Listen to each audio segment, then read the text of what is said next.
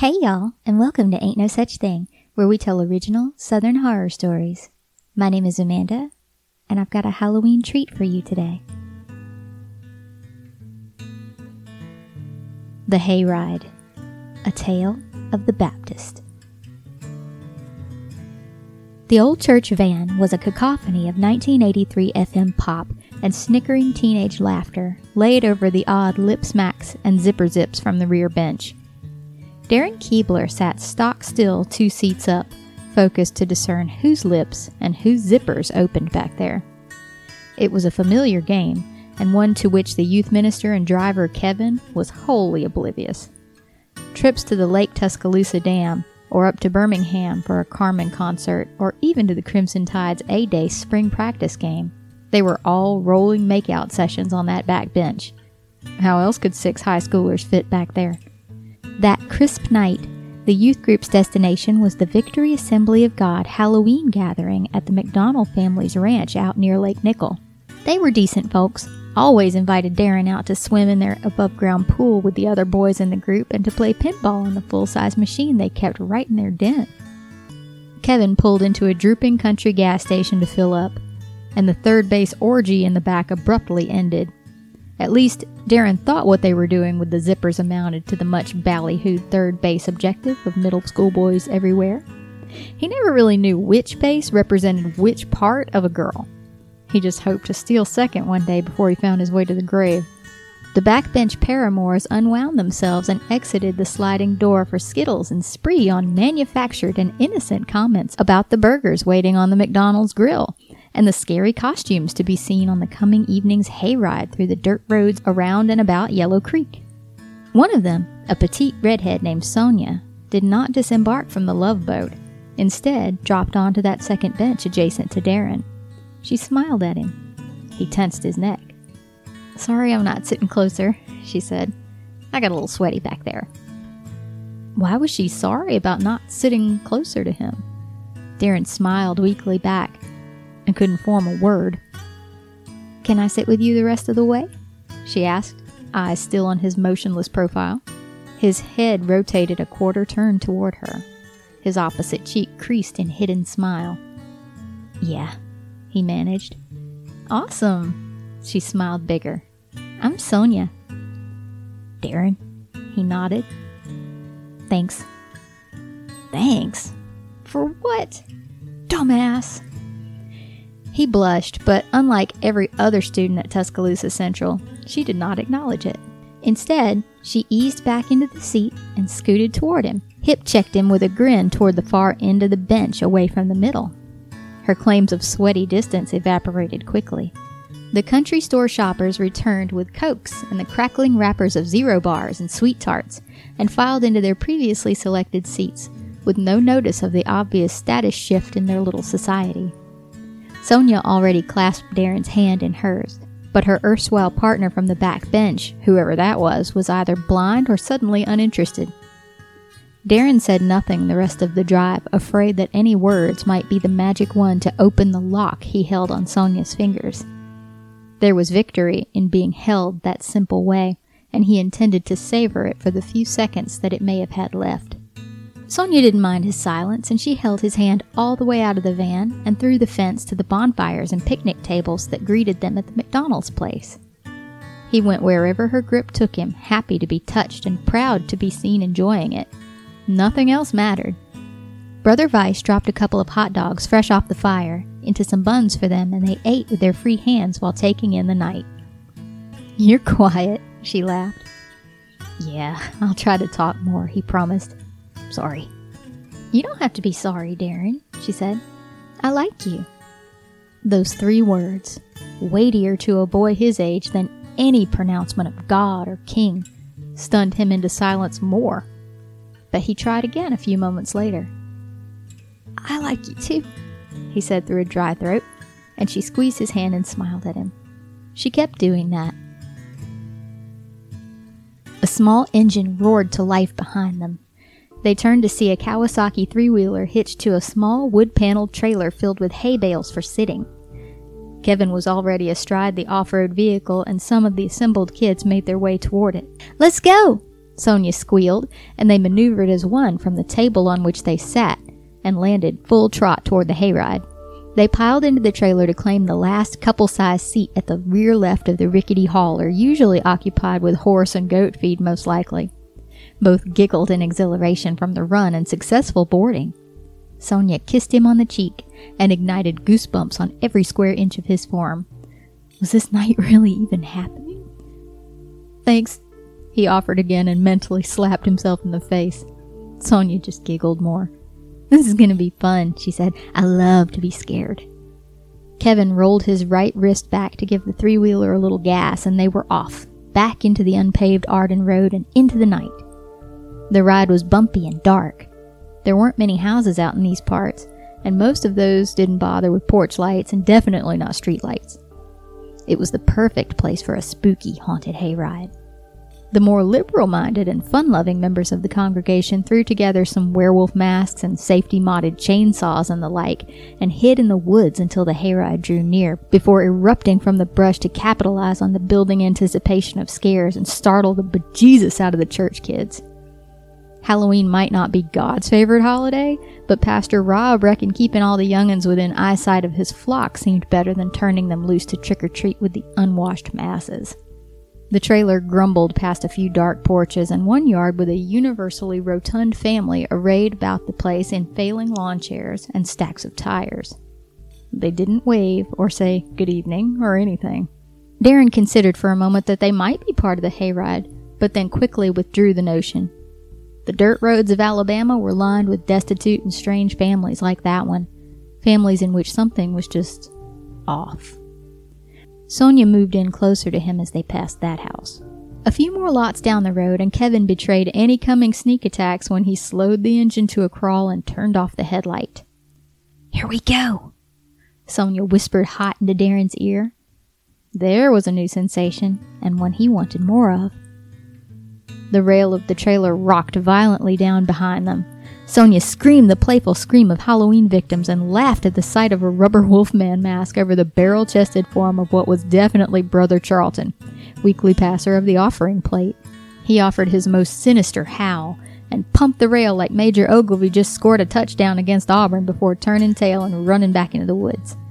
The entire crew of the trailer laughed still when the telltale whine of a chainsaw ignited on the opposite side of the road. Out of the dark rushed Jason Voorhees, wielding a neutered but screeching chainsaw high above his head in that Leatherface dance they all knew. That mismatched mask deflated the moment for the horror diehards in the group, but the choir member under the getup sold the hell out of his role. He jumped on the end of the trailer and swung the harmless weapon low over the heads of the ducking, bellowing riders. Darren missed the next scares entirely. Mid-laugh, Sonia braced his face with her palms and kissed him. It was better than any inkling of what his adolescent desires conjured about a kiss. More than just an intimate physical contact given with permission, the act sealed a bubbling need that first erupted not at the gas station earlier that evening, but the moment at age 8 when he glimpsed Jessica Lange in tribal dress bound for ritual sacrifice to the monstrous Kong. The shifting dance of their lips and the warm embrace of their tongues were all that existed in all of creation for those scant minutes. The back bench had nothing on their little bale of hay. Their sweet oblivion was a disappointment to the dime store Michael Myers who followed, and to a trio of omelet chefs from the monthly men's fellowship breakfast, all artificially decayed to zombies for the event. In fact, the kiss only stopped when the hayride did. The trailer dipped and lurched to a halt in shallow running water. The unexpected motion snapped reality back into shape for Darren and Sonia, and they came up for air to see what had happened. Kevin gunned the three-wheeler's engine on the other side of what was certainly a runoff from Yellow Creek, but to no avail. The front wheels of the trailer were stuck down in the muck and wouldn't budge. This ain't part of the hayride, guys," Kevin assured. "Hop out and let me give her a try without all the people wait." One by one, they all clambered out of the trailer and into the ankle-deep mire. Sonia's hand was still welded to Darren's, and it pulled him to the far bank and behind an old oak. She elevated on tiptoes and kissed him again. The magic wasn't isolated to the hayride. He was certain he crackled with visible electrical arcs from head to toe, and there was something extra about pulling her up to him with his arm about her waist. Something protective. Something strong. Whoops rose from the hayride group to interrupt them as the trailer rolled from the water, and Sonia grinned at him wickedly. "Let's stay out here, okay?" she implored. "We'll spend some time alone and walk back before anyone notices. It's not that far." That offer was a no-brainer. "Okay," Darren said. She led him maybe 100 feet off the road and along the creek that ran parallel to it, before she gasped, and her hand released his for the first time since they had joined hours earlier. In the pale moonlight, she disappeared for a second before a splash into the creek revealed her fate. Darren's own shoe hit the jutting tree root after it tripped Sonia, but his forward motion stopped. He didn't go down. She emerged laughing but drenched, her hair flat and dripping, her makeup smeared and running. "I tripped," she clarified with irony and laughed some more. Darren draped his arm over her shoulders and offered the hem of his Motley Crue t-shirt, safely hidden under his jacket, to dry her face. She accepted and dabbed at her eyes, which brought a tinge of autumn chill to his bare belly when she lifted the fabric away from it. "You didn't see that," she chided with a shiver. "It's cool," Darren said. "When I was 10, I got caught in a rip current at Gulf Shores. They pulled me offshore and drowned me before the lifeguards got to me. A little dip in the creek ain't nothing compared to that." She dropped his shirt, glanced up at him with still wet eyes. "Drowned you?" she asked. "Must not have drowned you too good. You're an awful warm kisser for a dead boy." "Yeah, I wasn't breathing when they hauled me back to the beach," he explained. "They revived me with CPR. I was coughing up salt water for days, I reckon." Yeah, I don't feel so bad now," Sonia jabbed. She pressed her left cheek into his chest, still shivering against him, and he took her in, there on that strangest of nights. Her eyes closed and her easy way was gone. She seemed distressed, maybe even scared all of a sudden. And her face was wet again, but she wasn't crying. The water seeped from her closed eyes. Her nose was running from both nostrils, and there was a subtle spill from her mouth that defied gravity to join the rivulets from the other parts of her face, almost like a mask. It was a trick of the low light and the air of Halloween and the anxiety of pleasure found and lost, he told himself. But when she opened her eyes to look up at him again, that shimmering water mask was there still, running the width and breadth of her beauty and back into her ears then. "You are blessed, Darren," she said with the added syllable on blessed, only used by preachers and the most pretentious of Sunday school teachers. She stroked his face again, her touch different, probing and not inviting. "Blessed to be alive after drowning. Blessed to walk God's green earth. Blessed to be here among us tonight." Those words burst from Sonia as though preached from a pulpit. Darren flinched in reflex. She squeezed his hand hard enough to cause pain, and pulled him to her. Torn between the change in her and the desire to have her back the way she was for the rest of the night, he tried to look away rather than pull away. "Have you ever been baptized?" she asked from out of nowhere. "No," he answered. I'm not ready. I like rock music and horror movies and stuff too much." The waters on her face beaded as she gazed up at him, pooled into concentrated forms as though lifting toward him as he spoke. "Kiss me again, Darren," she invited. "Taste these consecrated waters and be baptized with me." Consecrated? Maybe she hit her head when she fell. Darren was worried, and bad as he wanted another kiss from Sonia, he did not want one from the girl who came out of the creek in her place. I think we need to get you back to the group and get you dried off. Maybe get some medicine for your head or something," he urged. Her grip on his hand tightened again. He realized his fingers were numb. She placed her opposite palm squarely into his sternum and pushed him back toward the creek with force. "And now, why do you wait? Rise and be baptized, and wash away your sins, calling on His name." The language and the cadence were undeniable, She was quoting scripture from some chapter of some book of the Bible. What was happening? Darren was a head taller than Sonia and mostly past puberty. He was wiry and pretty strong, but she moved him. Mud from the creek bank piled at his heels as she pushed him back into it, and he tried to resist without hurting her. Sonia? It was the first time he'd actually said her name. Sonia, please stop, he begged. You hit your head and I want to help, but stop pushing me. But she did not stop. His balance precarious, Darren grabbed the arm against his chest and tried to snatch it away. It was covered in a thick film of water, slimy to his touch, and did not give an inch. She smiled benevolently at him, tilted her head, and angled again for a kiss, preceded by the reaching fluids on her face. I baptize you with water for repentance, but he who is coming after me is mightier than I. She whispered that time, and abruptly released his hand and threw her uplifted palm into his chin.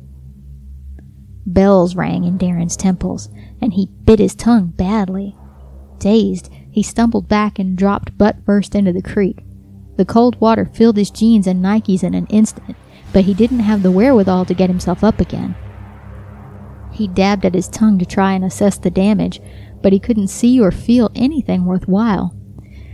Sonia faded into that dark, but she was there somewhere, footfalls splashing in the creek as she circled him. Do you not know that all of us who have been baptized into Christ Jesus were baptized into his death? More scripture, but not in Sonia's voice, distorted, deeper, and from higher in the air than her head extended. Darren's nerves caught fire from his danger sense. What was happening there was more than the misguided actions of an injured and confused girl. He moved to stand and run, but a hand got inside his hair before he could get to his knees. Then, that warbling voice again. I myself did not know him, but he who sent me to baptize with water said to me, He on whom you see the Spirit descend and remain, this is he who baptizes with the Holy Spirit. Darren's eyes reluctantly took his command and looked up. There stood Sonia, her expression blank but smiling, her fingers all entangled in his hair and freezing him in place. But it was not just Sonia. The waters of Yellow Creek slid up and around her, coalesced into a larger body that encased her within it. Shreds of black fabric undulated about the swirling, viscous fluid like a rotting choir robe gathered at its middle by a blood-red sash. Atop the heap of waters was a shining black hood struck with an inverted and glowing golden cross slashed rightward down across the face of the thing, suspended above a hanging jaw of just bone and teeth. It was from there that the baptismal verses were uttered. Even without seeing it open and shut, Darren knew that. The sight of the thing paralyzed him long enough to allow an embrace from its own hands. Those just roiling, overlong digits of viscid brine emerged from the threadbare sleeves of its cloak. The gooey fingers slipped into his nose and through his pressed lips and eyelids to fill his sinuses and then his lungs in a way that only compared to his drowning in the Gulf of Mexico all those years ago. There was a peace in the feeling, a closure to all of the trauma, nightmares, and fears of swimming pools and such.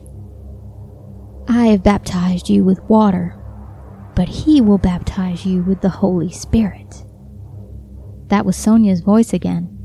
The memorized sound of her whispers on sweet breath awakened him. Darren remembered a classic line from the Stephen King horror movie Creepshow. You can't kill us. We're already dead. Could the monstrous Baptist drown him in holy water if he had already drowned before?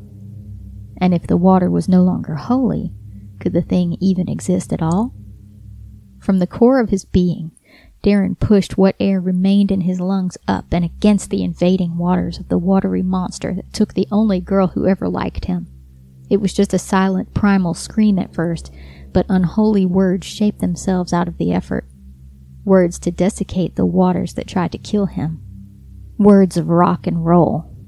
Words of Motley Crue. Words of the devil.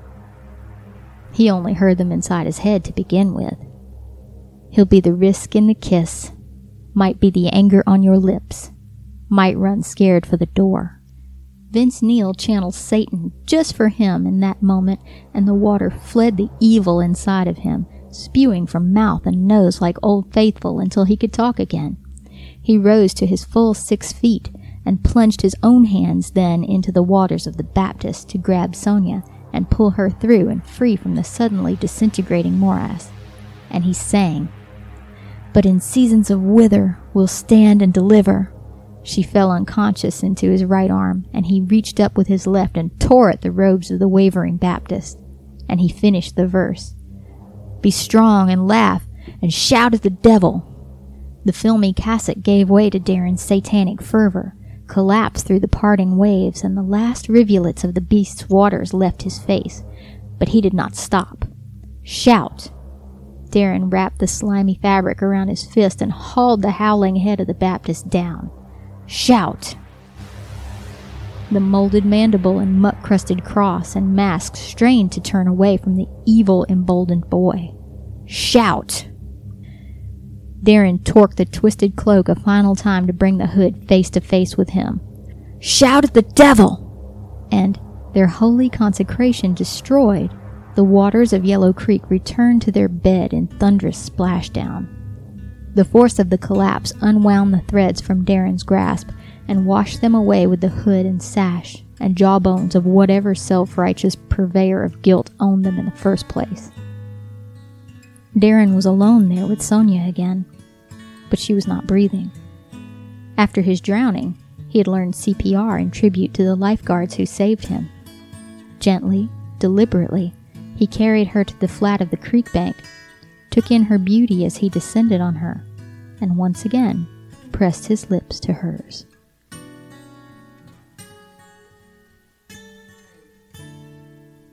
You've been listening to Ain't No Such Thing, The Hayride, A Tale of the Baptist. Written by Kevin Laporte, narrated and produced by Amanda Rachels. If you enjoyed this and want to hear more of Ain't No Such Thing, you need to subscribe to us wherever you get your podcasts. We're also on Patreon, and you can interact with us in our Facebook group at facebook.com/groups/ain'tnosuchthing. We're wishing you all a very happy Halloween. Be safe, and we'll be back with another one for you real soon.